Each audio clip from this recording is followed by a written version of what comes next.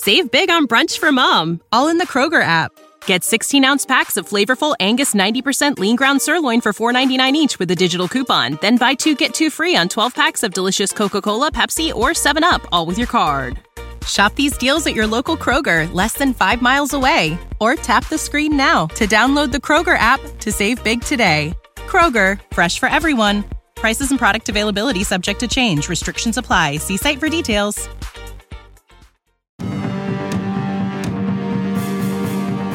Ladies and gentlemen, you are now entering the Second Print Comics Podcast, starring Mark Claire and Renzo Martinez. It's a classic tale, a tale as old as time. What came first, the chicken or the egg? Or in our case, white Nick Fury, black Nick Fury, Samuel L. Jackson, David Hasselhoff.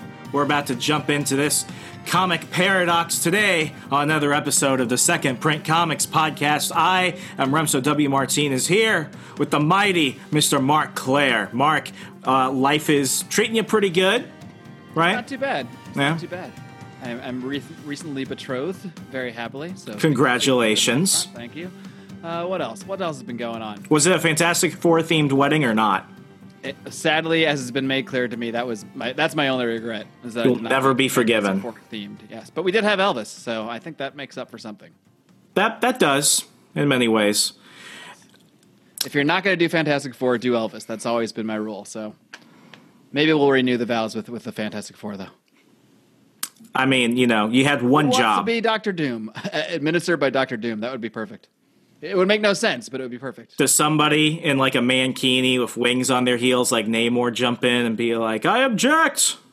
That does happen, as well as a plethora of supervillains, super friends, etc. will show up. Kind of like the Hulk wedding.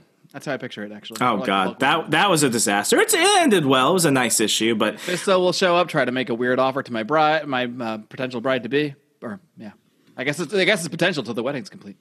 There you go. There you go. Well, anyway, folks, before we get started, Mark and I have a ton of stuff that we want to go ahead and throw your way. One of which is, if you're not on Patreon already, I know we bring this up all the time, but really, we've got bonus content, original bonus content, from not just Mark and I together, but from me separately and from Mark separately. So if you secretly hate one of us, you can indulge in the other. We're giving out posters that are signed. We're giving out comics. We're giving out a ton of awesome crap. So people, come on. It's as little as $5 a month. And we just hit that magic number 50 for the Second Print Comics Fan Zone. So come on. We have more. Like, I'm genuine when I say this, Mark. And you and I have been podcasting for many years on separate projects.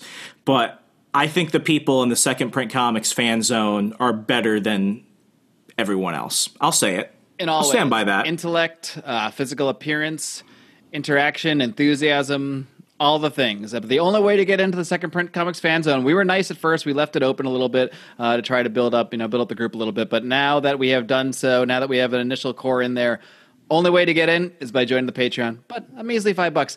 Less than literally like a Starbucks coffee or latte. You can enjoy all of our bonus content and support your two favorite comic book podcasters. Or maybe only one of them if you secretly hate one of us, as Renzo mentioned. But you have that option. We all know there's never Mark. We know that movement is there. Never. We should, that's the narc movement. Never Mark. We should put out special... He defended those drug dealers. That Superman burned their home. Ever since you did that way back in like episode 4 or something, there's been a strong contingent of people who were very divided over that. Go back and listen to that episode. Don't understand me as well from my other... If you don't know me from my other podcasting life, then you might be surprised by my rant supporting the drug dealers, but, you know. It's his alter ego. It's not that I support the drug dealers. It's that I don't support Superman destroying their property. That's all. And then threatening them with fiery laser death if they happen to try to sell drugs again just to make ends meet for their poor families and to try to pay for all the stuff that Superman already destroyed in their homes. That's all I'm saying. Mark, you live in Los Angeles, right? I do. You see, folks, this is why God hates California. Because we don't want Superman destroying our drug dealing neighborhoods. You've got fire tornadoes. They're about to destroy your Thanksgiving. It has not been a good year for California. That stuff never comes near me. All righty. Anyway, we've got one more update that we just went ahead and figured out today. You want to go ahead and bring it up? Oh, no, because we're still pending on it. So Oh, we're still pending on it. I'll just tell them so maybe they can pressure Patreon. But for some reason, we don't have the permissions just yet. But we're hoping to offer annual Patreon memberships soon. We're waiting on something. So there you go. We will get back to you on that. It's in the works. We're just waiting for Patreon to move over. But yeah, no, that's about it. And speaking of, and I'm glad I kind of jumped straight into the Patreon stuff. I know a lot of you are tired of me just really kind of diving in on that. It keeps the lights on. If you're tired folks. of it, just join up and we can stop hawking it so much. Yeah, but this episode is actually the result of listener pressure, especially from a lot of the folks that we have our Journey into Mystery Zoom calls with. We'll be jumping on one of those after recording this episode. But Mark and I have a schedule of what we're typically going to record, and we've been pretty good about not changing it often. But there's this one area of the listener group that was so loud for so long, I had to go ahead and jump the shark and just kind of throw them this red meat, because I think it'll also help clear the road for people going forward, especially as we start jumping into the multiverse and what if stories and the wild and wacky, insane world that is comic book canon. And essentially, it's this: when did Nick Fury become black? And I, too, now, we've discussed this before. You can go back, and if you're a newer listener, I highly recommend ticking back in the podcast feed and listening to our episode 0. That's when we really discuss the origins of our fanhood, the origins of this program. But as I discussed on there, and I've mentioned in other episodes, I had about maybe, I would say about a decade-ish long, maybe not quite, dark period from comics. Sometime after college, I kind of just let my comics go by the wayside. At one point, I got down to just collecting Savage Dragon, and then at some point, I even let that go for a bit, if you can believe it. But I have since, of course, reread all of those issues. But yeah, this is something that occurred during my dark period when I was sort of a caveman frozen in ice when it comes to comics. And I remember coming back and just suddenly I was like, oh, Nick Fury is black now and young. How'd that happen? And so it was finally good. Well, I don't know. Saying good, might be not the right choice, but I'm glad I could finally say it. Rest in power, White Nick Fury. Rest in power. Yeah, we can also talk about his fate. I think we mentioned it on a different episode, but let's just say I had, of course, I had to find out what happened, so I Googled it, and I've read the 2-sentence version of the story before, but money. It was money's the reason. Exactly. You know my rule. I'm not going to read it if I got to pay for it, unless I'm really, really excited about it. Well, I was saying that in terms of, what drives big changes, what drives people to change something completely. If you're not trying to cancel them online, it usually has to do with, a person losing a lot of money or wanting more money. And what we'll do today is we're going to be talking about how Nick Fury became a black guy. So I want to go ahead and jump into the main story, Battle Scars. This is the 6-issue limited series that it changed, the comics forever. And, I mentioned at the beginning that there's kind of a chicken or an egg scenario, because for many people who are really kind of in the weeds of comics, that this is something that wasn't just recent, and it certainly wasn't prompted by the movies. For a lot of people, especially a lot of new listeners, their first exposure to Nick Fury anywhere was probably in the end credits of the first Iron Man film, where you see Samuel L. Jackson's Nick Fury standing in Tony Stark's Malibu pad. And, from there, when they tried to go read the comics, they were a bit confused because, you have two different Nick Furies. You have a black Nick Fury and a white Nick Fury, and which one is which? And this is where things get more complicated. So I'm going to try and really distill it down, so whether you really know it or you have no clue what's going on, it'll make sense from a at-large perspective. And there's a twist in here that I'm going to need to, this part I still don't understand, is I want you to also give me some details on Ultimate Universe Nick Fury, who seems to be physical appearance-wise the same Nick Fury as we're going to discuss today. But I'm not sure. It's it gets weird. So let's just hang on tight and we'll jump right into it. In the early 2000s, there was an effort by Marvel to try and reobtain the youth audience. At this point, video games are big. MTV was still actually playing music videos. 9/11 didn't happen, and then it did. And for the most part, it seems like comics were just not something people were willing to buy anymore. It became really something for adults, your 30 and older crowd, because these are the people that were buying comics when there was really only comics. Of course, you had cartoons and movies and stuff, but, video games and stuff that really took a large chunk of the youth attention away. So Marvel had a problem. They had to go ahead and find a way to bring more people in while at the same time maintaining the loyalty and the happiness of longtime readers. So what they did was essentially split the Marvel universe. You had the 616 universe, the traditional Marvel canon, which still runs today. This is with all the characters going back to the 40s of Captain America, with the Avengers and Spider-Man, Fantastic Four in the 60s. These are the people that you can read them at any point and you're going to know that this is all part of the same ongoing story. But what they did was they started a new line, a youth line for those millennials out there, and it was called the Ultimate Universe. The Ultimate Universe started out with Ultimate Spider-Man, Ultimate Fantastic Four, Ultimate X-Men, and the Ultimates. And what these basically did was they put our classic favorite characters in an all-new universe in a 21st century setting, so that way they could actually appeal to the people they were reading. The Fantastic Four were in their early 20s. Spider-Man was once again a teenager.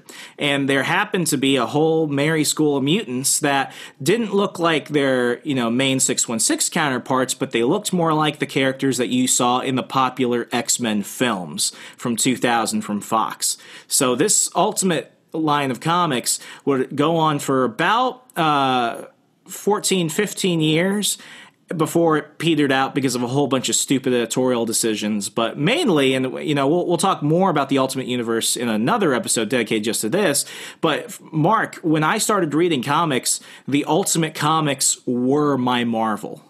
I did not actually start reading main main 616 canon until way later. So for me and a whole generation of comic book readers, the Ultimate comics were our comics. You were the millennial that they were targeting, specifically. Literally. Said, we need Remzo Martinez. And they got me, and they've been taking my money weekly ever since. So with that said, the purpose was to go ahead and really revitalize characters that had been kind of waning. The X-Men and Spider-Man were more popular than ever before because of their recent movies that were coming out. Fantastic Four had a bit of a lapse during that time, so making them younger, putting them in the 21st century, gave them a whole new flair that, I genuinely believe a lot of my favorite Fantastic Four stories are still probably Ultimate X-Men stories. And then a few years later... Your favorite Fantastic Four stories are Ultimate X-Men stories? I'm sorry, are not to sound like a seal, they are Ultimate Fantastic Four stories. There it is. So it would be funnier if your favorite Fantastic Four stories all took place in Ultimate X-Men. It's a whole other world, folks. Whole other show. Hey, one of my favorite Superman moments took place in Saga of the Swamp Thing. Go listen to the last episode. It happens. So anyway, in around 2004, 2005, there was a big effort to go ahead and try and revitalize one of Marvel's flagship titles that today you hear them and you think, oh, they must have always been making money. But over the last 10, 15 years prior, they had been struggling a lot. It was the Avengers. Believe it or not, there was a day and age where nobody thought that they could ever take Thor seriously. They saw that Captain America is kind of stupid, and Iron Man was on no one's list of heroes they wanted to be. The Avengers was just not doing well. They had a great run in the 60s and 70s. They had a strong rush in the 80s, and then around the 90s, they were just kind of bland. So Marvel gave their ultimate version of the Avengers to a young Scottish writer named Mark Millar, or Mark Millar, however you want to pronounce it. And they basically said... myself, but I don't know.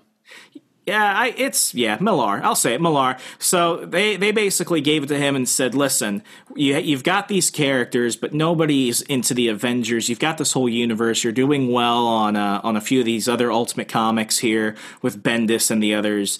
You got to try and make them cool. And essentially, this is where the Avengers entered the Ultimate Universe and became the Ultimates. And if you go back and read the Ultimates Volume 1 and Volume 2, you will go ahead and basically see the blueprint for the 2012 Avengers movie.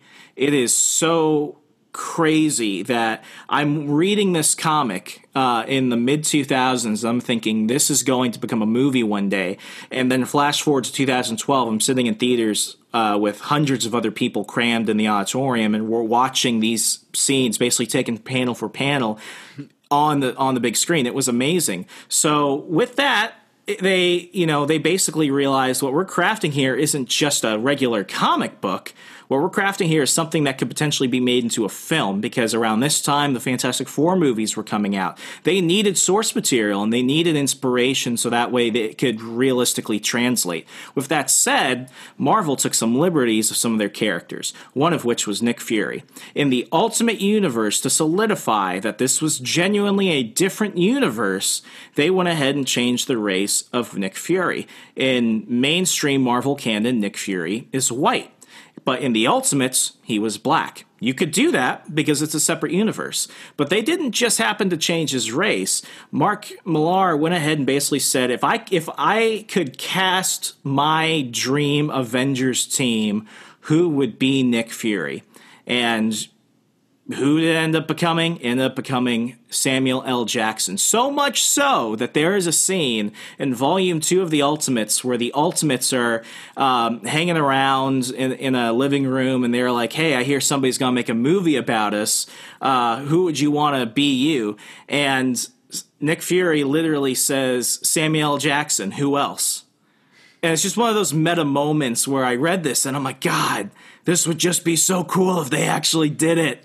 So that Nick Fury was intentionally meant to look like Samuel Jackson, though, even in its first incarnation. Literally. And here's the funny part. You cannot take a character, you cannot take the likeness of a real human being and put them into a comic.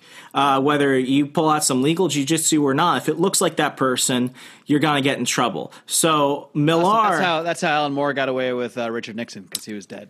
Yeah. So Millar... basically worked out. He wasn't dead. He wasn't dead when Watchmen came out. I was wrong. He's dead now. He wasn't dead when did Richard Nixon die? He died in like the 90s. Oh, no one cared about Nixon. That was fake news that I told you. Maybe just no one cared. No one cares about Nixon, Mark. Back to topic. Maybe no one's going to listen to Richard Nixon's lawsuit about defamation of his character in a comic book after everything he's been through. So I'm just glad they're still talking about me.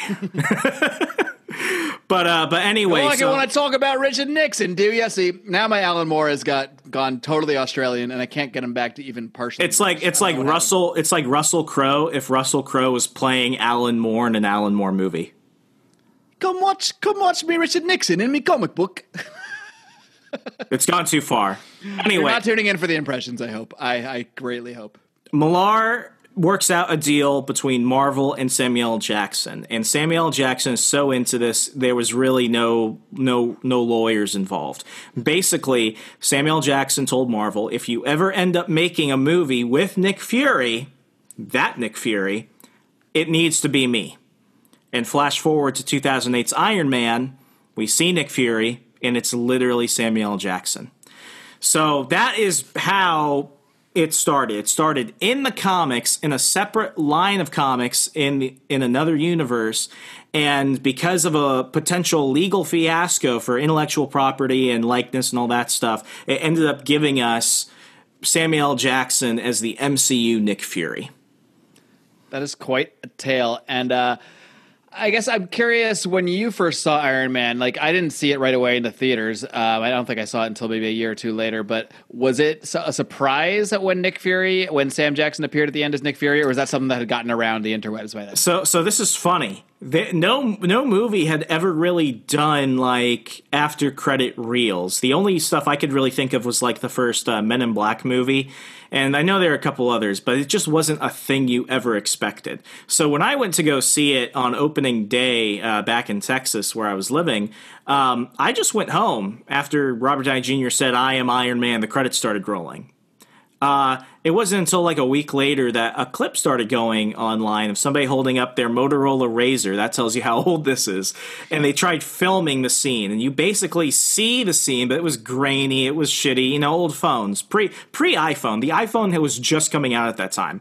So it starts going around that, hey, if you stay at the end of the Iron Man movie, there's this clip, and it's got Samuel L. Jackson, and he wasn't cast in, he was not included in the credits of the film. You would have never known unless you stayed after. So I went again the following week. I stayed after the credits with almost the entire rest of the theater, and we saw that scene where Tony Stark walks back into his house, and Samuel L. Jackson is there, and he turns around and he's like, "You think you're the only hero? You're part of a broader universe, Tony Stark." And then Robert Downey Jr. is like, "Dude, who the hell are you?" And he's like, "Nick Fury, director of S.H.I.E.L.D. I'm here to talk to you about the Avengers Initiative." And, I mean, the rest is history. And, like, right now, I could still feel it. Like, the hairs on my arms go up because... The shivers, the chills. Yeah, I mean, it's just one of those moments where it's like, one, if you told me there would ever be a good Iron Man movie, I would have laughed at you. Two, if you said they would ever actually cast not only a black Nick Fury, but have Samuel L. Jackson be Nick Fury like he was meant to be in the comics for the Ultimates, I would have just said you're bullshitting. And I mean, it's amazing now. We have become so spoiled with movies and games and everything else now. They're so interconnected, and they play around with the source material. But I look back at that time and I just think, wow, that was one of the most perfect moments I ever remember on screen.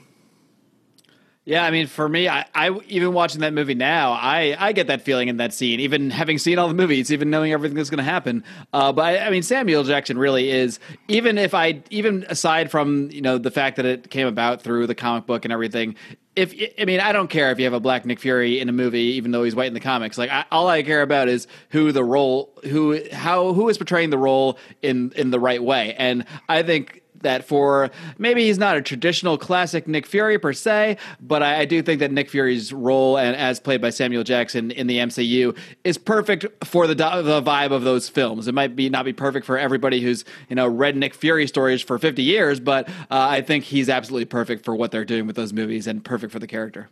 Yeah, and I mean, as much as people want to go back to the original source material from like the Stan Lee, Steve Ditko, Jack Kirby era of Marvel, really the MCU is built on the groundwork laid by two major phases of Marvel. One would be the Heroes Reborn universe. This would give us a more interconnected Captain America with S.H.I.E.L.D. It would introduce the Triskelion. It would introduce the idea of the Avengers being a project of S.H.I.E.L.D. And then about 4 years later, you would have the Ultimates, which was really meant to capture a wave of fans who saw Tobey Maguire as Spider-Man and Hugh Jackman as Wolverine. They're in the modern era. They're not in the 60s anymore.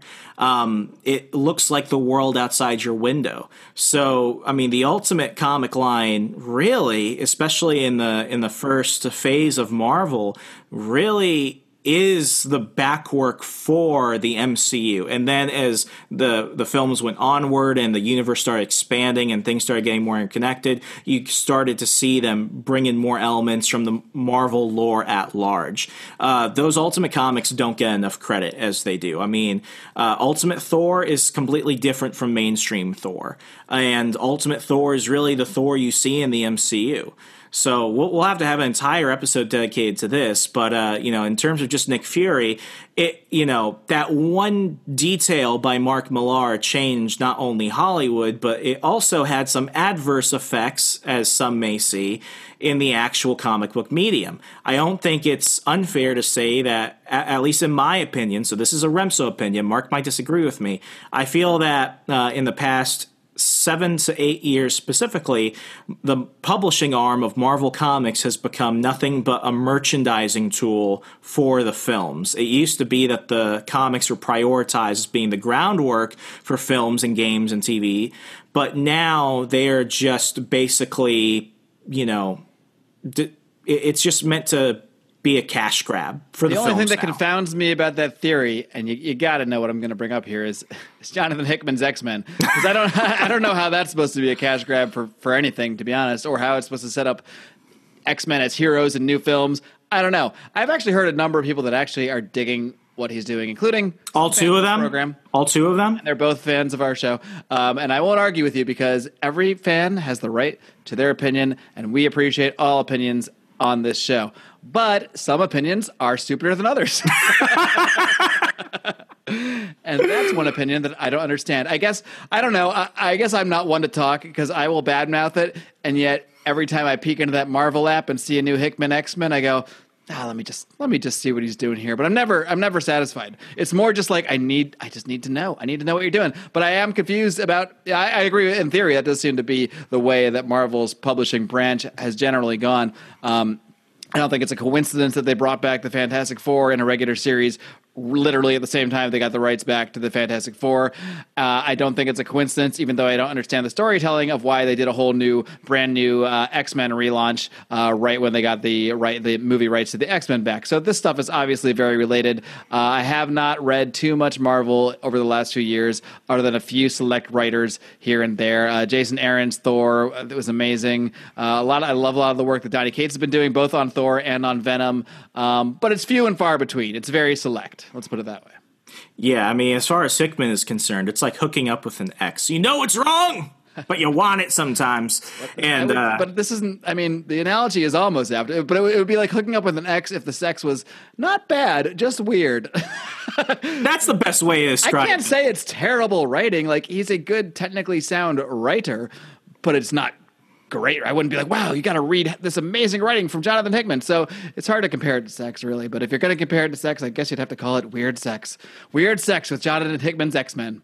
That'll be the title of this episode now. Screw Nick Fury. Anyway, go. And in parentheses, and something about Nick Fury. Oh, man. Anyway, anyway, so don't wait too long to move on, or I'll find a way to tie Tom King and Kite Man into this. So how did the mainstream Marvel Universe Nick Fury essentially replace the white Nick Fury we grew up with? That is what a lot of people have been very curious about, because the only word I have to describe it is sloppy. Mark, as you started getting into it, what were some of the thoughts going into your head? Because you grew up reading white Nick Fury, and then suddenly he looks like Samuel L. Jackson, which isn't bad inherently. It's just confusing as hell. It is very confusing. When I first started reading Marvel Comics and coming back into things maybe 5 or 6 years ago, I was just kind of confused because there was actually two Nick Furies, because I read Original Sin and I was like, okay, here's this Nick Fury. But then there was another Nick Fury, and he was Samuel Jackson Nick Fury, and I was very confused. And I, of course, had to Google this and saw, I read basically the 2-sentence summary of the story we're going to read, and I was just like, that feels contrived. Well, I guess, as we'll see, I don't want to spoil this story until we get into it, but let's just say I was actually excited for you to bring this up. It was like a last-minute addition to our schedule, and I was excited for it because I didn't even know where this story took place. I didn't know it had its own miniseries just to explain Nick Fury becoming black. Nick Fury not just becoming black, but becoming Samuel Jackson, essentially, within within the pages of 6 comic books. But I was excited to find out how they did it, for good or for bad. Much like Hickman's X-Men, I don't care how, it's not about if it's good or bad. It's about, I just got to know what's going on here. So now I know. And this is where things are about to get complicated. So turn off the TV, put the kids outside, tell your wife to go grocery shopping.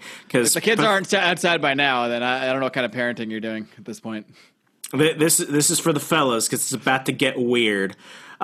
Here's how this happens. The story we're about to talk about is a 6-issue limited series called Battle Scars. If you're new, you're probably wondering, why didn't I ever hear about it? It's because Marvel doesn't really want you to know about it. If you've been reading for a while and you're like, why didn't I hear about it? It's also because Marvel really didn't want you to hear about it. So here's what's happening. This series starts in 2011. Prior to that, the MCU is already turning into something awesome. We've already had Captain America, Thor, Iron Man. They take elements from the Ultimate Comic line, which had just recently ended in Jeff Loeb's Ultimatum, where they basically tried to kill off the universe. And while they're doing that, you've got mainstream canon 616 Marvel writers looking at the Ultimate Comics saying, maybe we should take that and this and all this other stuff and basically put it in our universe. So basically everyone is picking away at the Ultimate Comics, the carcass that Jeff Loeb left over as he tried to destroy the universe. So one of the big things that they wanted to do, because you've got a ton of new readers coming in because of the movies, was they wanted to make it more familiar. So Marvel at the time, I think Joe Quesada was still around as the editor-in-chief. He basically is like, him or the other members of the editorial pool, they were like, we've got to find a way to make Nick Fury black. No matter how we do it, we've got to do it. I don't care how you get there, just make it happen, writers.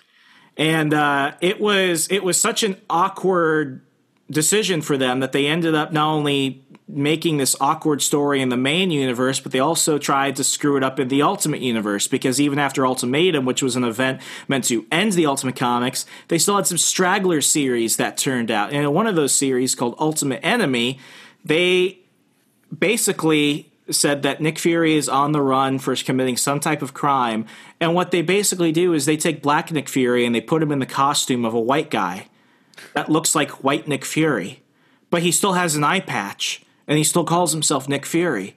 So now everyone's looking at the Ultimate Comics, and they're like, dude, this is stupid. And then they go ahead and end that series. Wait, he wears a costume? He basically like think of Samuel L. Jackson wearing the skin of David Hasselhoff, like Mission Impossible style. Yes, Wow.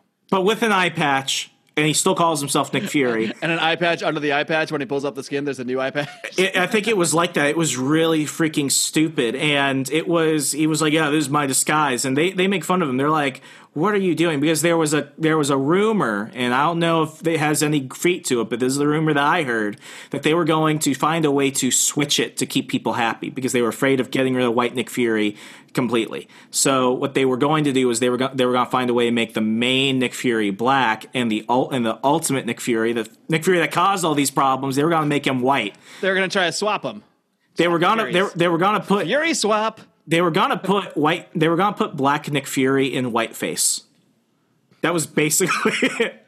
You took a sip right as I said that. I just choked on liquids from that one. So it's just sloppy. So they're ruining the golden goose they have with Ultimate Sam Jackson Nick Fury, and at the same time they're bumbling what they're doing with regular Nick Fury. So here's where we're going to get into the story. And folks, this is kind of brief because it's just not done well.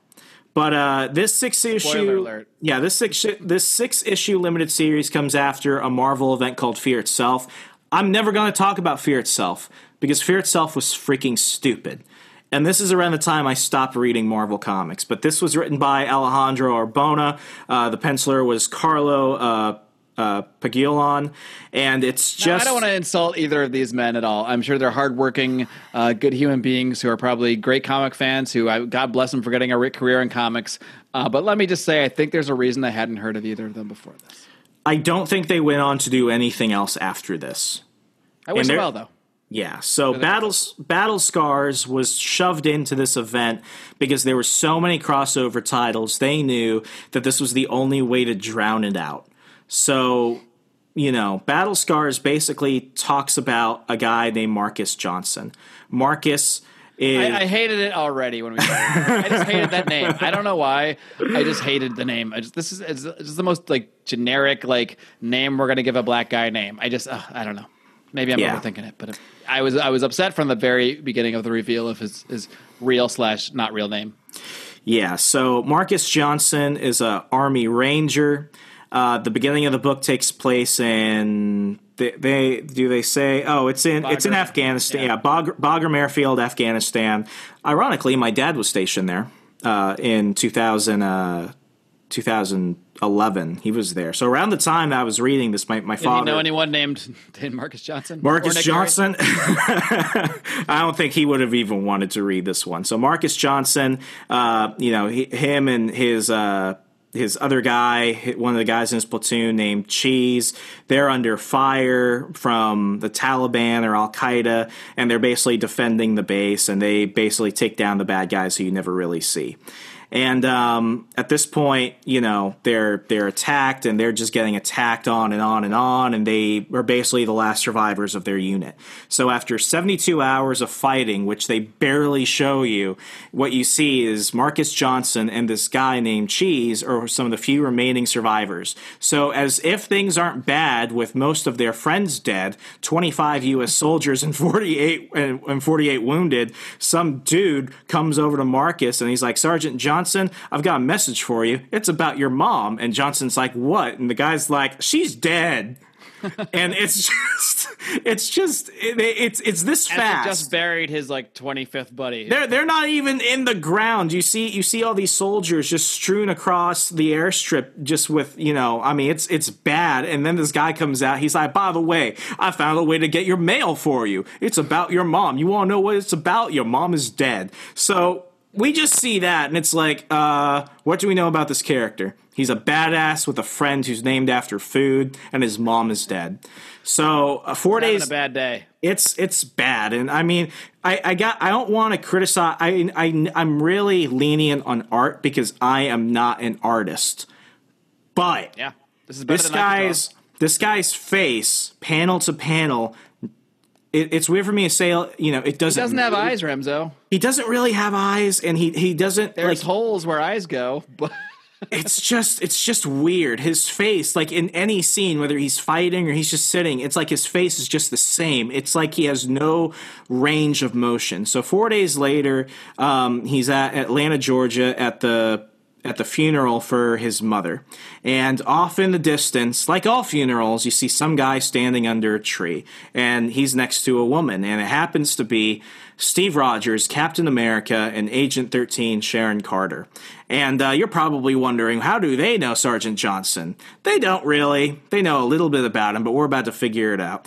And Captain Rogers is now just kind of strange as he's there. He's like, who else knows about him? And Agent 13 is like, just us. We need to go ahead and bring him in. So just off the front, they're just painting it really thick. Oh, somehow this guy is special. And what ends up happening is Marcus goes home to his mom's house, and what he notices is that somebody's been moving around her stuff. And not only were they moving around their stuff, but he's found like bullet casings. And he's like, my mom was a teacher. My mom had no enemies. Why does the house look like it's been jacked up? And why is there a random... maybe she was a bitch.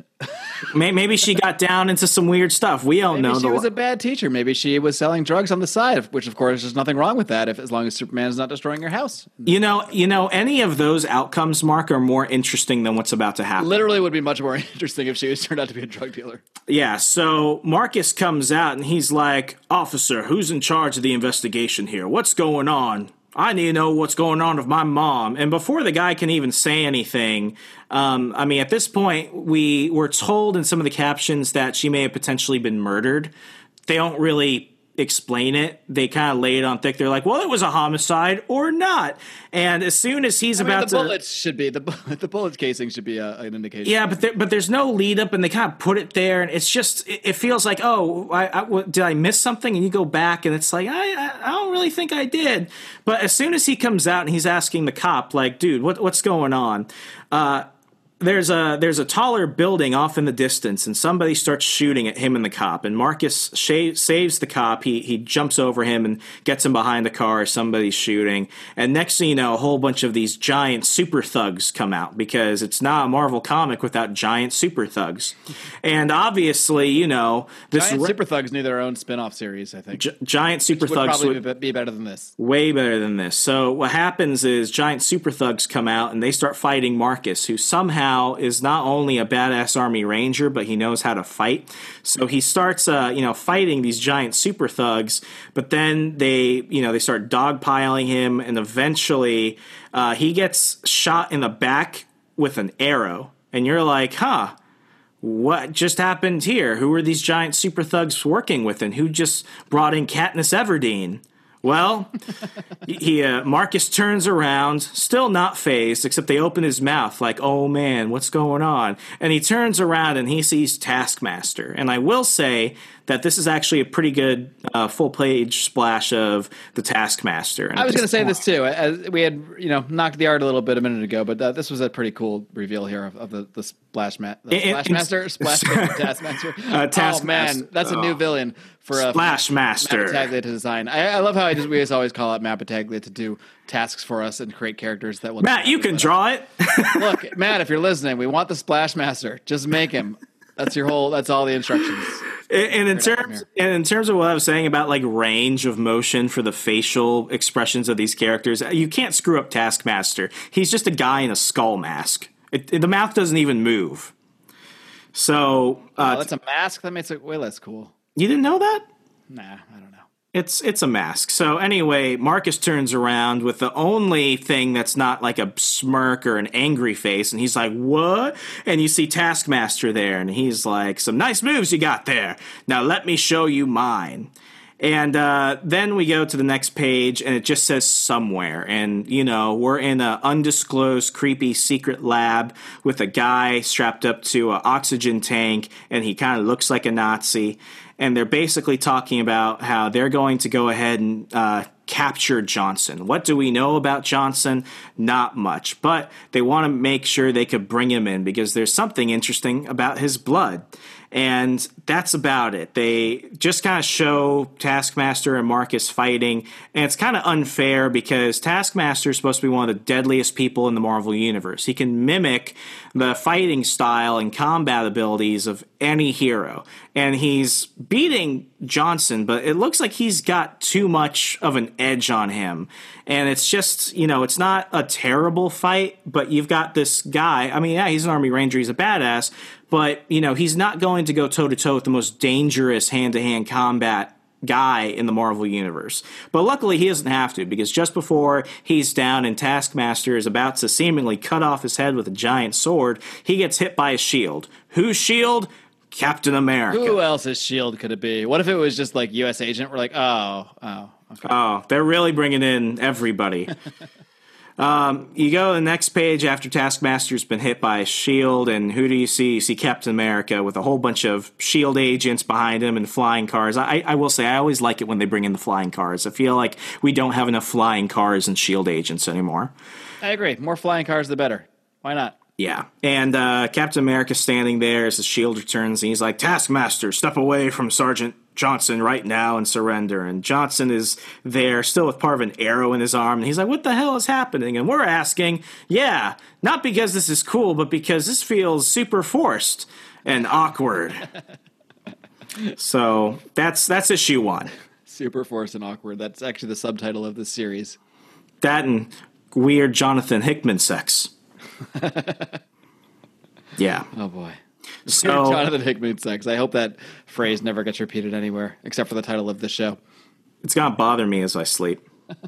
So issue 2 picks up literally right at the end of issue 1. We see Taskmaster there, and he starts fighting Captain America, and Johnson is just standing up awkwardly with an arrow still in his arm, and he's just kind of there. And Taskmaster fights him, and at one point he gets an edge on Captain America. It's just like, I don't like the panel work. Like I'm on the 3rd page, and he's just hit Captain America. Do you have this page up? Yeah, I actually looking at the exact same page right now. I like it when characters move out and they're not constricted to boxes, but I don't like the flow. Because you can't tell at what point in the fight you're looking at until you get to the last corner. This layout can work when done right, but this is not one of those times. It's like you don't know which panel I'm supposed to go next. Did he get hit here and now he's reacting here? Is he reacting here? It's not the greatest storytelling device. Yeah, so it's just not great. At that point, you see Taskmaster. He tosses Captain America away. He's pull out some sais, little sticky sword things that like Elektra has. My thing is this. Okay, I'm going to stop right here and just kind of focus on this. Taskmaster has so many cool weapons at his disposal. He has his giant sword. He threw out ninja stars a minute ago. Now he pulls out sais. Where's he keeping all this shit, by the way? He's like Mary Poppins. He just kind of pulls out everywhere. And I know it's a comic and you shouldn't really think about it, but it's like, 1, have something that makes a little bit of sense, and 2, why would you give him boring weapons? I mean, he's like, who's the Ninja Turtle with size? Raphael? Donatello? Oh, with the size, I think that's Donatello. No, it's Raphael. It's Raphael. Raphael, yeah, like it's Raphael. just. It's weird. So as Taskmaster is about to kill Marcus, he gets shot by a form of energy or something, and I don't like how this is done. And you basically see a chick coming out of a flying car, and it's Daisy Johnson. It's Quake, and her in episode 2 of this podcast in Secret War. When she was a badass. Whereas this one just kind of. She's on the cover and she's in the scene, but they downplay her. And long story short, this fight's going to go on for a while, so she saves Marcus. No, am I right? Is she somehow like the head of S.H.I.E.L.D. here or something like that? She's like the number 2 at this point. Because technically speaking, it's Maria Hill and Captain America. They both kind of are. But Marvel doesn't really ever just tell you who's really in charge at this point because of a whole bunch of reasons. Just know this, Nick Fury's not in charge. And Nick Fury's been a criminal for some time now because of what happened in Secret War. A few episodes back, you can learn what happened to David Hasselhoff, Nick Fury. Is that actually why that he actually used that as the continuity for why he's considered a criminal? Yes. I like that. At least that story actually had ramifications. That story stays, and everything that comes after just makes that story look like we set this up and you all just ruined it. So basically, Quake saves Marcus, and Captain America's like, I'll handle this. And I think it's kind of stupid because she's the most dangerous superhuman there, and she could literally like open up the ground and swallow Taskmaster, and she's gonna leave him with a guy who fights just like him and also uses a shield because Taskmaster somehow also brought his shield with him. So that's just kind of dumb. He must have a big backpack somewhere that I can't see because he has so many little weapons, and not even little weapons, like a shield. Like I don't know where he's keeping this stuff. Under his cape somewhere, I guess. So we go back to a location that's unknown, and we see this angry Nazi midget guy, and some other faceless goon comes out, and he's like, by the way, Taskmaster failed. Now the target is in S.H.I.E.L.D. custody. And somehow this dude that looks like he's about to die ends up like choking this dude, shoving him against a window and breaking glass. You're like, how is this guy so feeble but also so strong? It just looks like something out of Austin Powers. It's just not cool. So anyway, that's that. What are your thoughts before we get on to the next part? Because it doesn't get better. Oh man, how often do I have to give you thoughts on this one? Because it's my thoughts aren't evolving that much. Neither is the story. Much like my thoughts, the story's not evolving much. At this point, I'm just kind of thinking like, can you just tell me how he's Nick Fury? Like, because I know where this is going. I know why I'm reading this. I guess only because you told me why I'm reading this. I'm not sure. Did people know what the point of the story was before they picked it up, or was it just this? I don't think the writers really did either. I don't think anybody did. Yeah, I'm not impressed. I'm just waiting to see what the point of all this is, I guess, is what I'm waiting for. Oh, well, we do answer one of your questions. Who is the agent of S.H.I.E.L.D.? I'm sorry, who's the director of S.H.I.E.L.D.? Apparently now it's Daisy Johnson. And it's really weird because I was right. And I get confused because she almost looks like Maria Hill. I guess I paid more attention to this than you did, Remzo. Well, understand this, and I'm not saying this just as a random excuse, but this was just something that I still don't understand. Between 2011 and 2017, S.H.I.E.L.D. came back, but it wasn't anywhere near like S.H.I.E.L.D. before because S.H.I.E.L.D. had been disbanded, replaced by a agency called Hammer, and then Steve Rogers comes back from the dead, and Nick Fury's still a criminal, and no one knows what's going on. So for like 4 years, you had Captain America, Daisy Johnson, and Maria Hill all switching out roles of director. And depending on the story, they introduced this new Nick Fury too, just to add to the mix. Who's about to become director because he obviously, if your name is Nick Fury or you're talk about nepotism, jeez. We haven't even explained that yet. That's just I guess we haven't gotten there yet. Yeah, we haven't gotten there yet. So anyway, I guess I forgot this. Daisy Johnson is agent of S.H.I.E.L.D. is director of S.H.I.E.L.D. for like a week. So they take him to a helicarrier, and you basically see all the typical, big computers, big giant eagle emblem, Dum Dum Dugan, and you see him getting patched up. And then Captain America comes in, and he's like, "Hey, I just wanted to make sure you're doing all right." And Marcus is like, "Captain, I need to know what's going on." And Captain America's like, nah, man, you've been through an awful lot this past week. No need to make it worse. And by the way, that's not a cryptic way to comfort someone. Yeah, and I mean, telling you what's going on will make your day worse. Anyway, bye. What? Yeah, what? It's just weird. And he's like, I'm not going to tell you anything. I just want to make sure you're okay because we're friends. I want to believe that Captain America is like everyone's friend, low key, but he's just here. It just feels weird because he's been like watching him from the distance, and it's just very not Captain America like.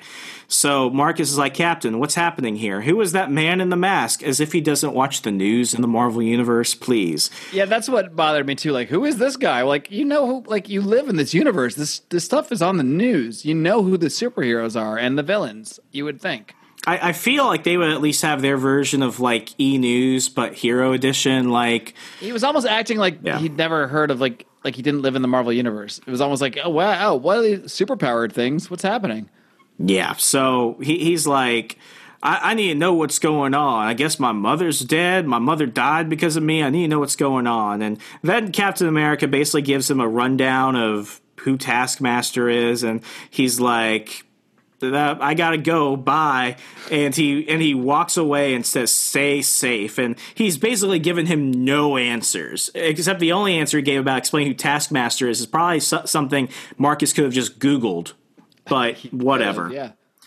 Yeah, so what happens next is really stupid. Basically, he's gonna be held in a brig for his own safety, which I feel like you're telling me they don't have just a regular room at S.H.I.E.L.D. They have to stick him in something that looks like that looks like, a prison, and they lock him solitary confinement here in this crappy bunker. Yeah, and it's just really stupid because at this point he's like, fine, I guess I gotta find out my own answer. So as he's taken to the cell, he finds a way to break out, and he starts beating all of the S.H.I.E.L.D. agents. He couldn't take on all the big muscle dudes earlier, all the big goons, but somehow he's able to take down like 5 S.H.I.E.L.D. agents.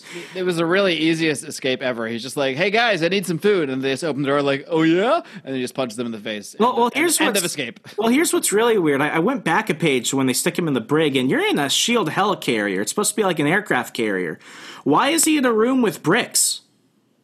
That's a great question. It just seems they're not real bricks. Why would you painted like bricks? Why would you paint it like bricks? I have no idea.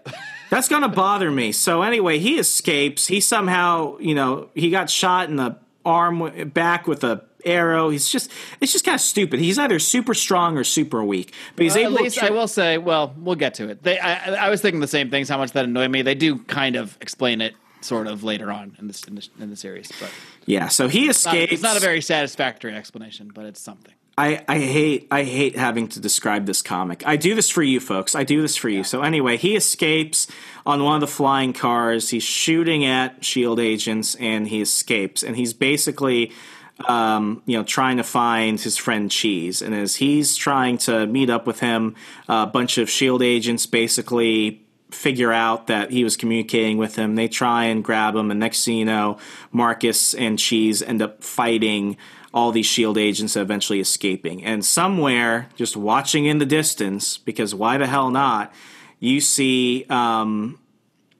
just some dude standing in like this weird costume out of the 90s, just stoically watching as Marcus and Cheese are eventually running away from the S.H.I.E.L.D. agents. Like Moon Knight, like purple Moon Knight.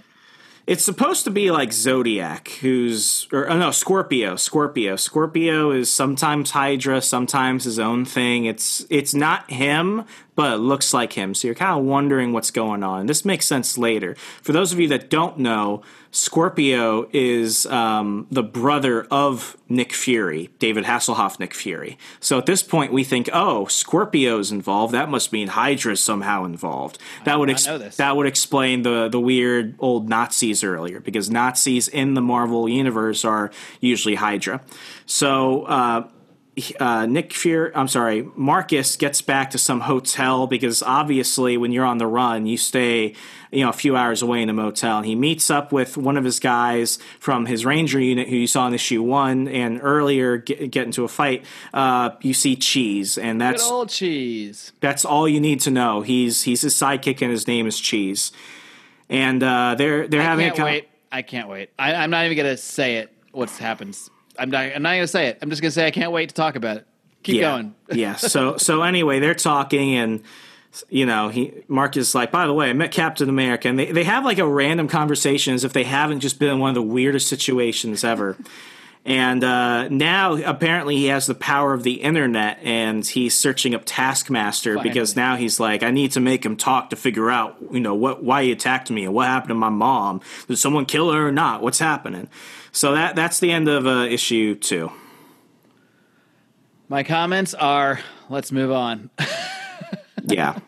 So that's what I actually was thinking this whole series. Let's move on. I originally, I don't know why, I must have like looked at the issues. I thought it was a 4-issue series, and at some point I realized it was 6, and I was like, oh god, really? Yeah. I need 6 issues to tell me what's going to happen here. I know where you're going to end up with, because I know why I'm reading this, but man, let's move on. Anyway, move on. Yeah, it's painful. It's painful. So somehow in their motel, him and Cheese are basically trashing the place, and there are guns everywhere. How did they get all those guns? Well, because stuff happened, and it just makes sense because they're resourceful. And what do they decide to do? They start going to all of Taskmaster's old hangout locations, and they try and find his goons. And Marcus Johnson and Cheese start fighting all these random guys at bars. Just violating the constitutional rights of dozens of otherwise, they look like tough guys, but from what I can tell, they were just playing pool at the bar when these guys just stormed in and started beating them up. Yeah, so it's weird. So first I defend the drug dealers, now I'm defending the Taskmasters like buddies. But as far as I can tell, they're worthy of defending. They didn't do anything wrong here. They're just hanging out, having fun, drinking. Assaulted by these two psychos. The biggest crime is that they were in this story.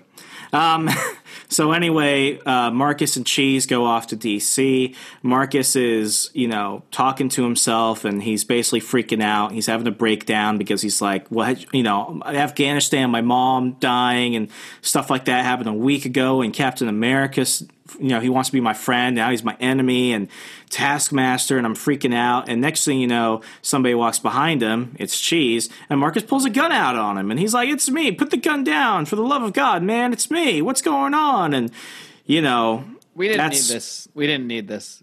Yeah, we didn't need Mark. Well, we don't. You could argue we don't need this whole series, but we didn't need this thing where he's also like losing his mind, having. I hate how like heroes and stuff in the Marvel universe rarely have their own breakdowns because they experience a lot of shit. But it's like whenever you put a soldier in a comic, they have to have PTSD. I don't like that.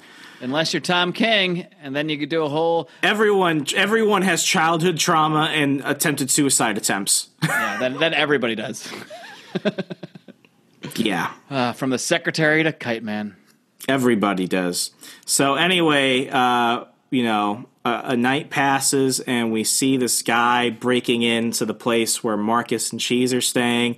And who is it? It's Deadpool. And he literally stands over Marcus, and he's like, "Hi, I'm Deadpool. I'm going to shoot you now." Normally, I would be more excited to see Deadpool, but in this case, I just felt bad for Deadpool that he had to be in this. When you have to start stealing Deadpool's popularity and credibility, and you still don't do him right, there's a problem. And, it just doesn't get any better because now you have Cheese, who's apparently driving around town, and he picks up a radio, and he starts listening on S.H.I.E.L.D., and apparently they know where they are. And then you go to the next one, and basically... one of the most dangerous mercs in the Marvel Universe is pretty even-handed fighting this random guy who we've just met for the first couple issues. It's not one of my favorite Deadpool fight scenes. In fact, it's barely a fight scene. It's just bad. So they fight, and next thing you know, Deadpool gets pinned to a wall. You still don't know why he was really there. Do they explain why Deadpool was there to kill him? I think they're all just, there's a contract out on him. Oh, yeah, the evil... It's just a random contract. That's why everybody was going after him. That's why Taskmaster was going after him. He just has a hit out on him. So all the mercs, all the people that, do assassinations, they've picked up on this. Yeah, so... that's happening. And what's funny is there is one scene where Marcus tries to, cut out Deadpool's heart, and he's like, "Wow, man, that's not cool." And Marcus is like, why are you after me? And Deadpool's like, oh, you try and carve my heart out, and you have the nerve to ask me why I'm after you? You killed that lady Atlanta. She was a school teacher. I hate the portrayal of Deadpool here because he doesn't feel like Deadpool. He feels like this could almost be any assassin. Like he doesn't have that kind of Deadpool charm, the Deadpool personality, the Deadpool wit. So basically, as Deadpool's about to try and kill Marcus, he gets stabbed by Taskmaster and pinned against a door. So basically, you know that Taskmaster and Deadpool aren't working together. And, right before Taskmaster's about to shoot Marcus with another bow and arrow, Taskmaster gets shot by Cheese, who just wound up on a ceiling, on a rooftop right across from the street where they were fighting on the same floor, and he shoots Taskmaster. It's just the fighting is not good. And basically, Marcus is able to get away. Taskmaster has armor, so of course now they're fighting each other. And right before Taskmaster is about to kill him, Marcus pulls out a button, and apparently there were bombs in the building. So we don't know when he had time to do that or why he did that, or if there was anyone else in the building. But obviously, he just blew it up to take out Taskmaster. They still fight, and at this point, Taskmaster's like, fuck it, I don't care. I'll tell you whatever you want. So that's about it. Right before Taskmaster's like, just get me out of this story, man. I'll tell you anything. Yeah, he's like, I'm not getting paid enough for this. You want to know, you'll know. And right before he's about to tell him everything he wants, what happens? They turn around and they see the Serpent Society full of serpent bad guys who, I will be honest with you, as much of a Captain America fan as I am, I don't recognize any of these specific people. I can name one of them. These are the reserve list Serpent Society guys. It's like it's the JV squad. It's like the Serpent Society A all got COVID and they had to bring in the backups. Basically. So next issue happens and we see this guy. He's laying on a hospital bed and he's about to flatline and they're trying to keep him alive. And then as soon as they go ahead and defibrillate him, he somehow has the strength of a bunch of men and starts beating up the doctors. And he's like, I will not die. I will not die until he pays. And you're still like, okay, angry Nazi guy, like, who are you? What's going on? And, that would be a nice place to give us some explanations. But no. The next page, we go back to New York and we see Cheese providing cover fire. We see Marcus carrying Taskmaster, who's injured, and they're being chased by the B-list Serpent Society. And because he's a badass, and this is just bad writing. He gives Taskmaster to Cheese, and he goes back to fight the Serpent Society with nothing but a knife and a gun. And remember, he's just a normal person. And then he says, "I'm going out like a ranger," and it's just. I know it's supposed to feel like cool and inspiring, but it's not. They're trying to make us think this guy is a badass. They're trying to, make it build up this character as someone likable, as someone that we can root for, as someone who's standing up against all odds, fighting all these supervillains, doesn't know what's going on, but he keeps fighting anyway.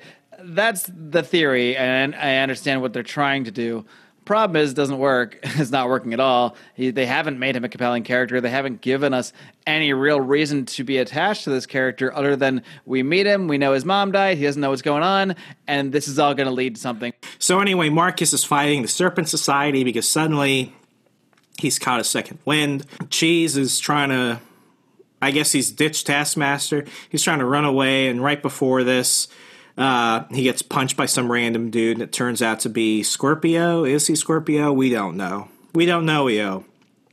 And it's just Marcus giving like this weird inner dialogue for the next couple pages. Is him fighting the Serpent Society? It's just not compelling at all. And out of nowhere, I guess Deadpool's had a change of heart because he starts coming out and he starts literally murdering the Serpent Society. So obviously, this is why they brought in these random B-listers, because Deadpool's going to kill them. Because they're going to die. Yeah. 2 seconds earlier, Deadpool is trying to kill this guy, by the way. Yeah. And they explain it why he's, this very lame version of Deadpool is like, hey, well, I figured if these guys are coming after you, you might be a good guy after all. It's like, so what? Since when do you care? Yeah, so they've been able to get away. Deadpool's fighting the Serpent Society. We are back to Taskmaster, and Marcus is interrogating him again. And, we finally get one word out of Taskmaster. Marcus is like, now look at me and ask yourself, do you think I have it in me not to shoot you? And Taskmaster looks at him and he says, Orion. And Marcus is like, what the hell is Or? And before he even finishes saying Orion, he turns around and we see Scorpio, not Scorpio. He kicks Marcus in the face. He electrocutes Taskmaster with a glove. And then we see him beating him up, and he's trying to basically tell him, like, stay down, this is your last chance, leave it alone. And oddly, this mysterious bad guy... Start a new life, get out of here, start a new life or you're gonna die. Yeah, and it's just really weird. Next thing you know, I guess we see S.H.I.E.L.D. show up, and Deadpool hasn't quite killed everybody, so it's like a mess. It's like, playing of G.I. Joes. You have the whole battle, it's gonna be one linear story, and then you pull out all your other characters, and everyone starts dying, because why not? It feels messy.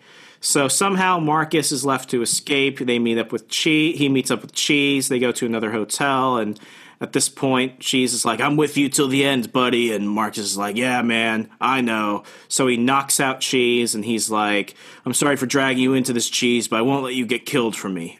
I have to do this.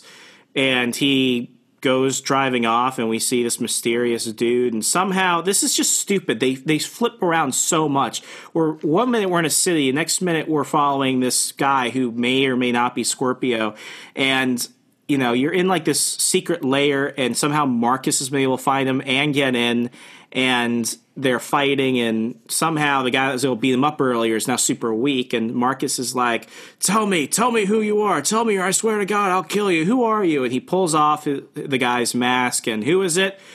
It's this white guy with an eye patch, and he looks at him and says, how about this? My name is Fury, kid. And so is yours. And that is one of the dumbest pieces of dialogue I've ever read in my life. God awful. So now we know that the guy who we thought was Nick Fury's brother may or may not have been Scorpio is actually not Scorpio, and it's Nick Fury. And that's it. How about this? Yeah. Just why?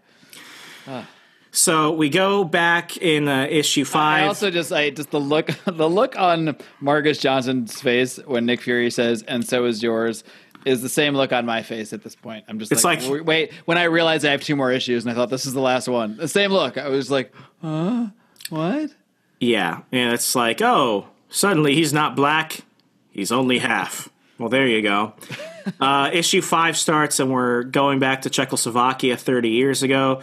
We see this super hot secret agent lady killing a bunch of Hydra agents, and then she's planting a bomb and blows it up, and I guess Nick Fury was also there, so Nick Fury saves her from an explosion. They end up outside, and immediately they start hitting on each other, and then they hook up.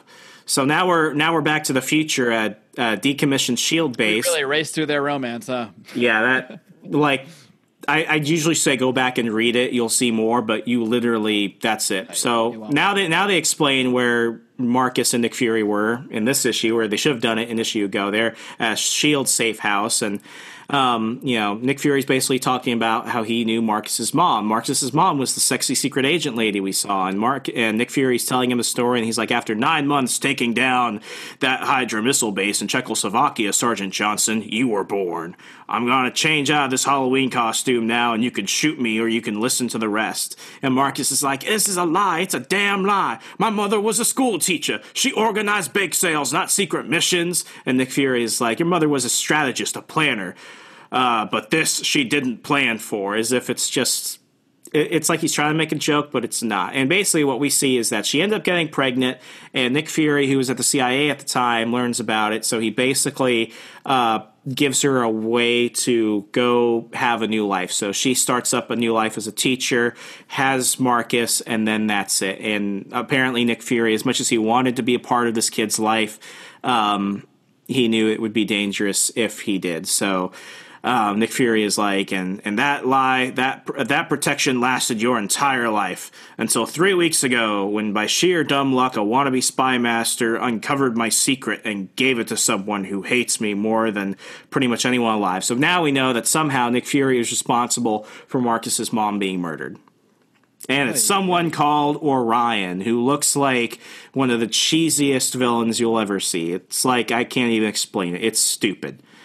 And he's like... he's got these, like, ram horns. He kind of looks like... I feel like he looks like Orm from Aquaman, maybe a little bit. Something like it. And Nick Fury's giving you the backstory of Orion, who's like basically the secret leader of Hydra. And long story short, they explain a lot of shit that doesn't matter. I'm not even gonna bother with it. It's just poorly done.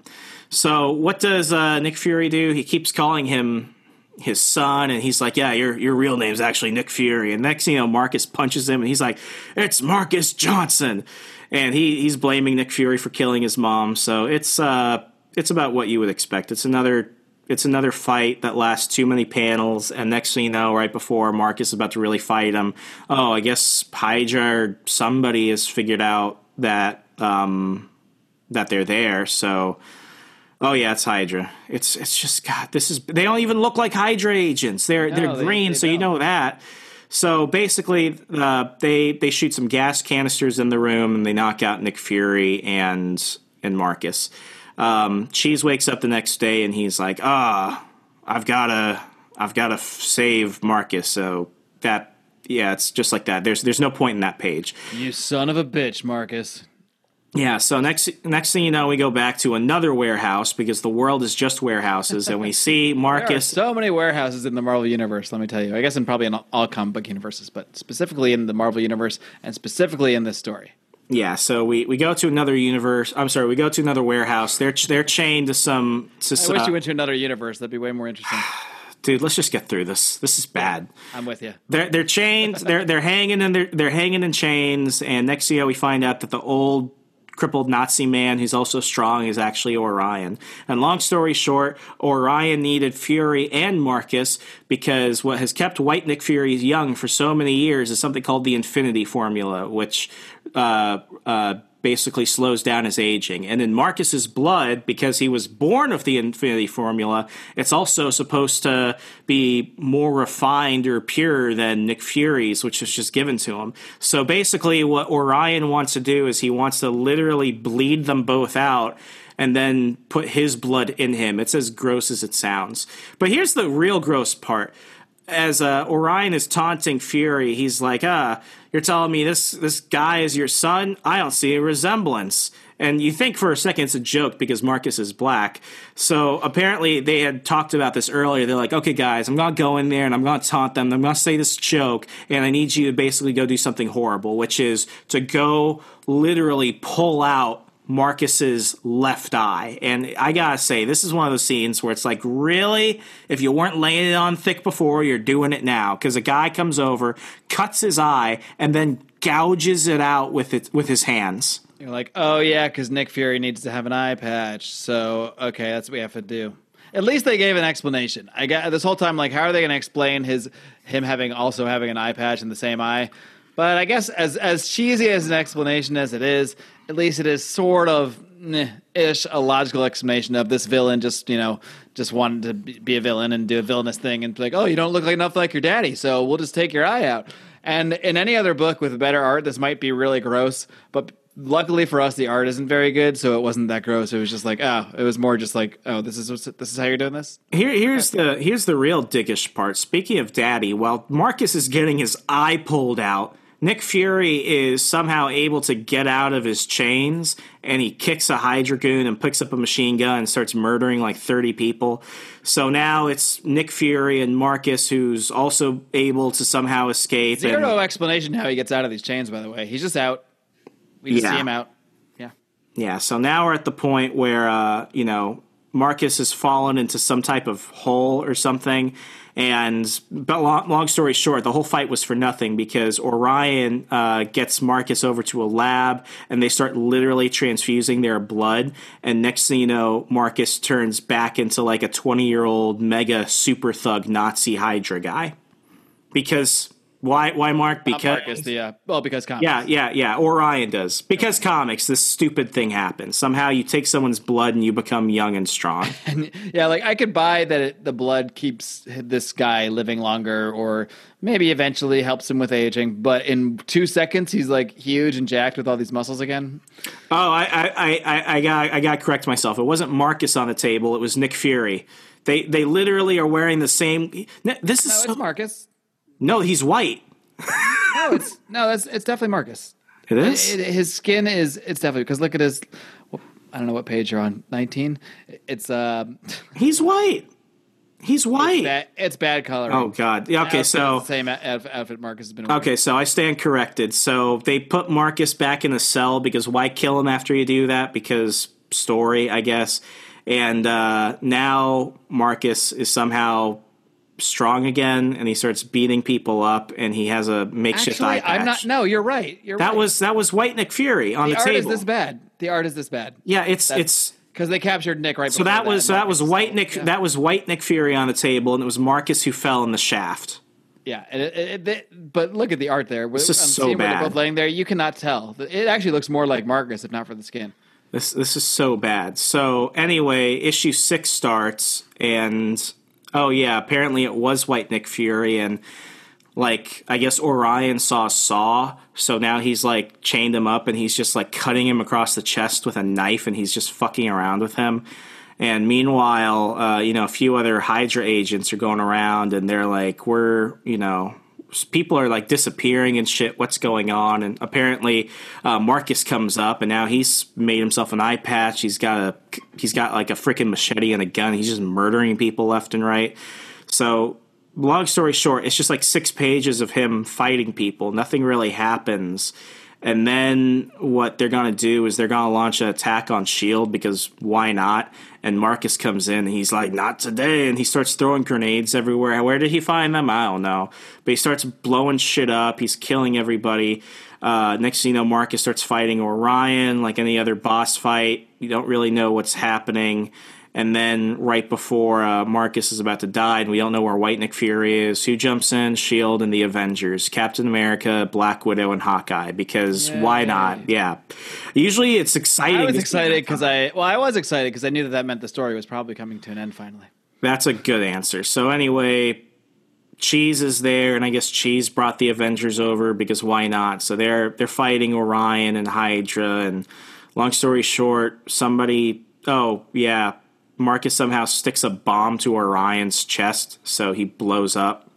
And so he died, I guess. And somehow Marcus gets like a concussion, so he gets knocked out. And the next day he wakes up in a hospital, and here you have him all bandaged up, and some guy standing over him, and it's white Nick Fury. And he's like, hello, Marcus. And Marcus is like, Fury? And Fury's like, I want to tell you about my other son, Mikkel. He's dead because of me. I knew he had a son. I never remembered his name, and I think this is like the only other time ever it's been brought up about Nick Fury's other son. Who's the mother? I don't know, but I think the kid was bad. Anyway, Nick Fury's like, I never once thought about reaching out to you, ever, because I knew that if I did, you and your mother would have been killed, and you both deserve better than that. And Marcus is like, I get it. You were trying to protect us. I don't like it, but I get it, and I can respect it to a point. And then Marcus is like, so, what now, white dad? And I just threw that last part in there. Nick Fury's like, me? Well... See, now that would have been funny. That would have been the best line of dialogue if it actually existed in this comic. Nick Fury... white dad? Yeah, white Nick Fury is like, me? Well, the Infinity Formula that's been keeping me ticking all these years is gone. Nature will soon catch up. I've got few things left to accomplish with this life. You, on the other hand, you've got a choice to make. Go back to your life or get fixed up with a new one. Take your chances that no one else comes after you. Or you could get in the game and help hunt some of these bastards down. Your call. And next thing you know, he turns around as he's about to walk out, and he's like, oh, I was a ranger too. Like father, like son. So This is what's really fucking stupid. The next page jumps several weeks this ahead. is my favorite part, actually.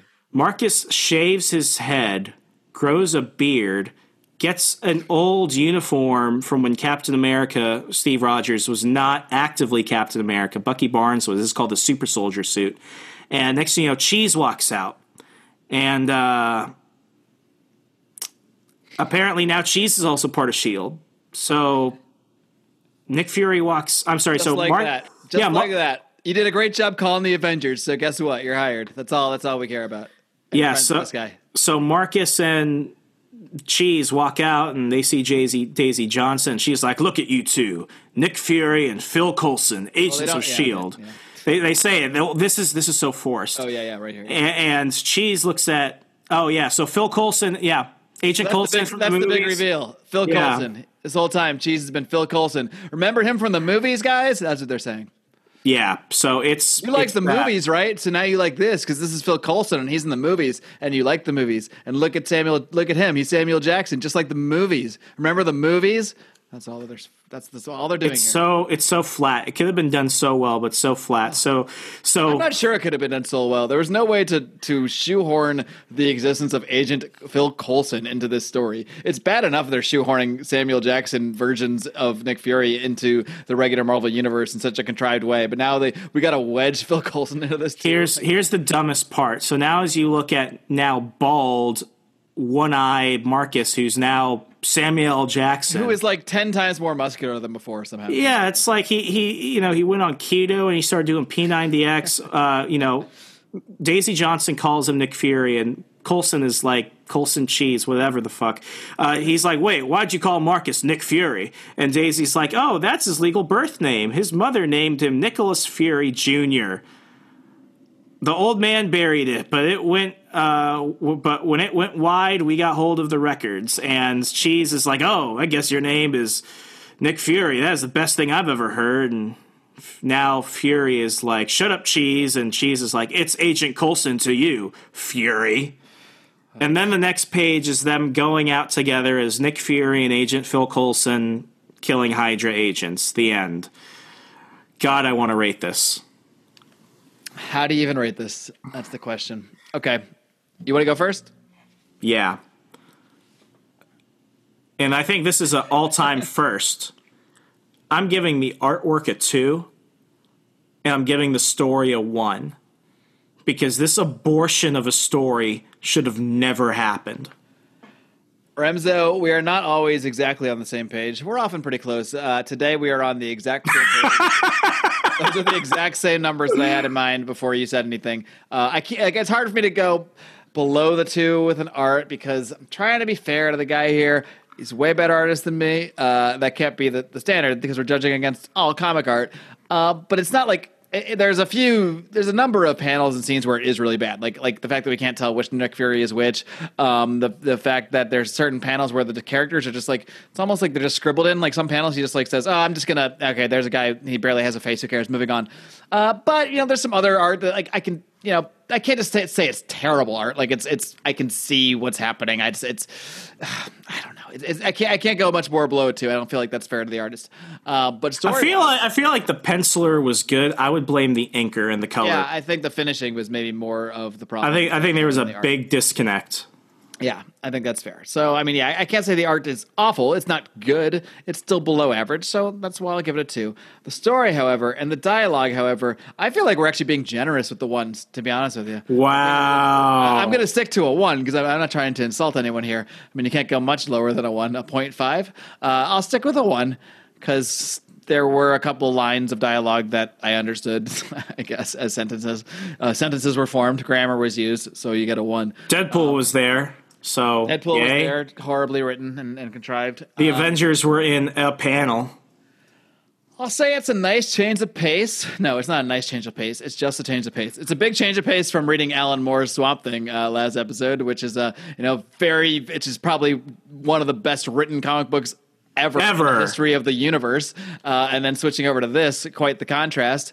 It's just, this is so shoehorned. And I want to say there might be a better way to. Could you hear it? Could you hear it like in my voice though? because I've never had a hard time. Usually, if something is even slightly campy or bad, it's still fun to read. This is not fun. This is a bad comic book. And I thought about, I kind of stole I didn't steal, I gave credit to the Weird Science Comics guys and their use of the Fuck You 5. And that is what we gave Maximum Carnage, the Fuck You 5 for the entirety of the 14-part series. But I can't, in good faith, give that this high a score. I would read Maximum Carnage dozens of times over before I ever read the story again. Any day of the week. Dozens. Let me read it every damn day. Maximum Carnage is fantastic compared to this. Maximum Carnage just went on too long and involved too many characters. But boy, any issue of Maximum Carnage was better than anything I read here. I mean, it's not even close. So a 3 is, I think it's a fair, possibly even generous score for this book. It's hard for me to even recommend, like a lot of stories. It's like when you go take your SAT and you write your name and that's like 10 points. Yeah. It's like, it existed, therefore it can't be worse than not existing. Right. That's how we got as high as a 3. Just by the fact that it exists, human beings worked on it. There are sentences, there are pictures. So we're giving you the basics there. But this is not something I could even look. I'll read Jonathan Hickman's X-Men all day long before reading this. Like, I don't know, at least that has like stuff happening it's occurring and it's different and it's weird and I'm kind of trying to figure out what's going on. There's nothing like that here. There's nothing even remotely, like mildly, even in a bad way, even in a what the fuck are you doing way that's intriguing about this.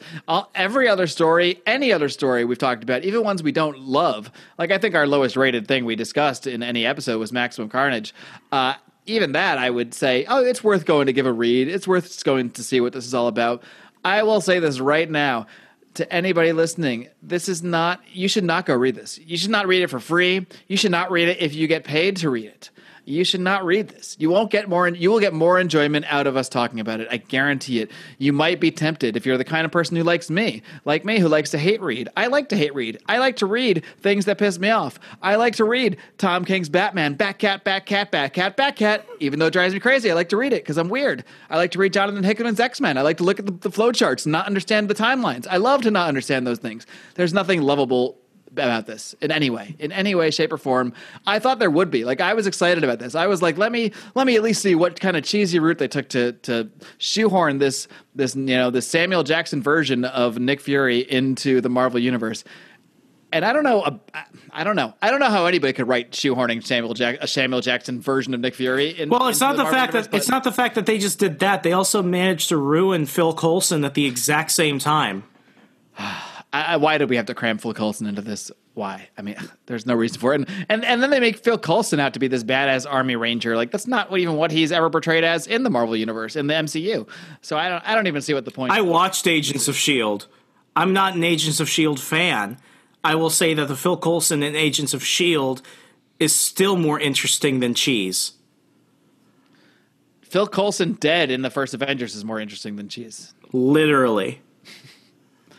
Oh, boy. Anyway, so yeah, it's going to be hard for us to get below this score, I think. I mean, it's going to be a challenge. I'm going to actually challenge the listeners out there to find us a story we might be able to rate lower than this. I don't know how I'm going to be able to, but so here's awful art, because it's going to be hard to get lower than a 1 on a story. Like, I'm going to feel real bad giving anyone less than a 1 out of 5 on their writing. So here's the one thing I forgot to mention. What happens to White Nick Fury? After now Nick Fury Jr. is now here, and Nick Fury. Well, he already mentioned that the Infinity Formula is wearing off, and then, of course, I think maybe a couple of years after this, we have Original Sin, which leads to, I think we talked about it in another episode, but I don't think we went into it too much. Long story short, because Original Sin is also one of the worst Marvel events of all time. I didn't hate it, actually. I didn't love it, but I didn't hate it. I didn't hate it like this. It's not this. No, it gets at least a fuck you 5. Spoiler if we ever do that. But, like, long story short, somebody killed the Watchman. I'm sorry, no, not somebody killed the Watchman. Somebody killed the Watcher, Owatsu, and they stole his eye. And long story short, Nick Fury's basically responsible for this. And as a punishment, White Nick Fury becomes some type of celestial being called the Watcher or the Overseer, some shit like that. That's referenced maybe like in Donny Cates' store for one panel or something. But you're not supposed to. His punishment for killing the Watcher, and I forget why he killed the Watcher in the first place. It's not worth figuring out. Anyway, that's how they base. So Nick Fury, White Nick Fury, still like exists, but it's not him. He's basically this other person, and you'll never ever see White Nick Fury again. So now, because the Ultimate Universe is done, that's how they got him into the mainstream Marvel universe. And now, literally, it's like whenever another hero sees Marcus Johnson, aka Nick Fury Jr., who now they're just calling Nick Fury, it's as if he's been there this entire time, and now no one ever talks about White Nick Fury. It's like he never even existed, which is That's the weirdest part. Everyone's just like, oh, it's Nick Fury. It's Nick Fury. Hey, Nick Fury, as if he's always been Nick Fury. This would have been less weird if they just... Well, I guess they didn't know they were going to do Secret Wars and end the Ultimate Universe and merge it with the Marvel Universe and blah, blah, blah. But a much better explanation would just be Nick Fury from the Ultimate Universe ends up in the Marvel Universe. That's what I always wanted. I'd be okay with that at least. At least that would be a more interesting story than this one and less contrived. Yeah, it's like, the Punisher that we see around now is actually the Ultimate Punisher.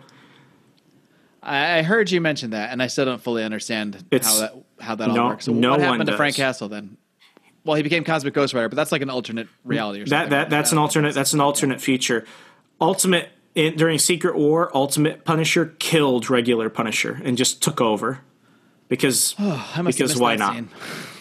It was in one of the spin-offs, I think, like Ultimate. That's why. Ultimate End or Secret War Ultimate End or something. It's bad. Anyway, yeah. They could have just... I would have been happy if they had, like, Samuel Jackson in the movies, and then for the sake of tradition, David Hasselhoff, Nick Fury in the comics. But no, because Disney is freaking greedy, and that's how this happened. Is it even greed, or is it just stupidity? Did they make another $1 off making the comic Nick Fury into Sam Jackson, essentially? Did anybody go out and say, oh, look, it's Sam Jackson Nick Fury that's in this book. I'll buy this now. I highly doubt it. I think it's just corporate stupidity of people that don't understand comics, don't understand storytelling going, hey, Nick Fury, he's Sam Jackson now. So you guys got to make him Sam Jackson in the story. So yeah, go ahead and do that. It's Disney executives just decreeing things that can never make sense. So these guys, I guess, did their best job to make it make sense. The fact that Marvel didn't even get, they didn't get some of their top writers to do this. They didn't say this is the most important story we can tell, so we got to make sure it's told right. No. They got these two, screw it, I'm just going to call them jabronis because I feel like it. I'm sure they're nice guys. They got these two jabronis who no one's ever heard of before or since except their mothers, I presume. And they tossed them on this book and said, do something. And just as long as it ends with Nick Fury being Sam Jackson, and I guess, hey, you know what? Screw it. Toss Phil Coulson in there too. Because why not? Yeah, I'm happy that we did this episode only because I now know that we never have to do it again. And I now know that we can get through even the worst of stories and still have a decent time doing it. Is this our lowest score? This is. Yes. Oh, yeah. Our lowest before. Because, I think we're going to be a little biased a lot of these times because you and I are producing the episode. So we're going to pick stories that we generally have maybe at least somewhat fond memories of, even if they're, nostalgic memories and the story turns out to be not quite as great as we remember. But in this case, I don't think anybody's nostalgic about this. But I guess I'm glad I know now. I didn't really know how it all went down, and now I can say that I know. I have a question for you, Remzo, because previously in another episode, I believe it was the pandemic reading list, we both said that Heroes in Crisis was the worst story we'd ever read. If you were trapped in a room and you were forced to read one comic book story every day for the rest of your life, and you had to choose that story, and it would either be this story, Battle Scars, or it would be Heroes in Crisis, which would you choose? Heroes in Crisis. Not even close. I would absolutely not even close. And before today, I think I might have actually said that's the worst story I've ever read. I feel, yeah. At least more stuff happened in that. There was there's weird stuff I could think about. We talk about it. Yeah, it still has repercussions. I can get happy angry at that. I can't even get fun. I can get fun anger at Heroes in Crisis. I can't even get those kind of emotions out of this. I'm just bored. It's just boring. It's just really boring. This is. I feel confident now, really having talked about it. This is the worst comic book I've ever read. I think I'm with you. Yeah, I don't know. Maybe I'll find something. If anybody has any suggestions, because now I'm on the quest. Can we find something that gets a 1 or a 2? I mean, to get a 1, you'd have to have less than a 1 on either art or writing, so that would be really impressive. But yeah, like typos in the panels and stuff. Like unfinished panels. I don't know how you get much lower. But, yeah, I don't know. I don't think there's much else to say about this. I just can't wait to go read. So as soon as we finish this call, we have a call for our journey Unclean. Yes. But as soon as I can, I'm going to read anything else. Just anything else. I don't care what it is. The back of a napkin. I'm going to just see what I scribbled on it. A ketchup packet. Yeah. Oh, the ketchup packet. That sounds great. That actually does sound great compared to this, because I probably don't know all the ingredients in ketchup. There'll probably be some things that surprise me in there, some chemicals I haven't heard of, like dextrin or dextrose or sucralose or something, and then I'll say, oh, I wonder what that really is. Nothing like that happens in Battle Scars. Yes, the back of a ketchup packet, I'm confident in saying, would get a higher writing score than this. Yes. At least a 1.5 for the back of the ketchup. Well, that's all I got, Mark. That's all I've got. I've got nothing left to give. Folks, we give because we love. And show us some love on Patreon. Check out our reviews. I was going to say, more. I hate Hawken. I don't hate Hawken. I love Hawken. But if there was any time that we actually deserve to finally, get paid for this, not finally, we've been getting paid by a few of our wonderful patrons. But if there's any time we really deserve... We deserve a Christmas bonus here of some kind, a Halloween bonus, whatever you want to call it. A warm blanket, a pat on the back, a hug. An attaboy. Yeah. Send me a text. Send me something. Tweet to us. Just tell us that you feel our pain, if nothing else. Comics are supposed to make you happy. This didn't do that. Imagine if this was someone's first comic book. Oh, God. which I gotta imagine in some ways is the point of this, because they're trying to bring in the people that are fans of Marvel universes, of the the MCU movies. They want to show people, look, we got Samuel Jackson. Look, we got Phil Coulson. My God, I can't even imagine. Can't even imagine. Find the good episodes at secondprintcomics.com. That's about it. As always, I'm Remso W. Martinez. And I am the mighty, oh so mighty to have gotten through this story, Mark Claire. And until next time, read comics, change the world. Good night, America. Adios.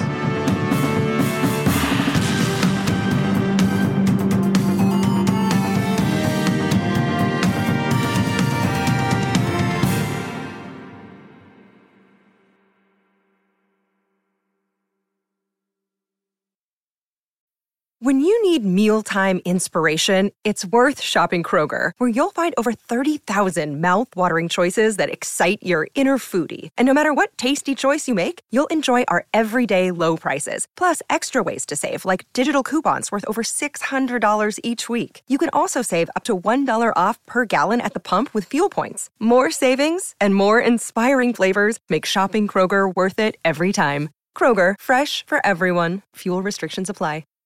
Save big on brunch for mom, all in the Kroger app. Get 16-ounce packs of flavorful Angus 90% lean ground sirloin for $4.99 each with a digital coupon. Then buy 2, get 2 free on 12 packs of delicious Coca-Cola, Pepsi, or 7-Up, all with your card.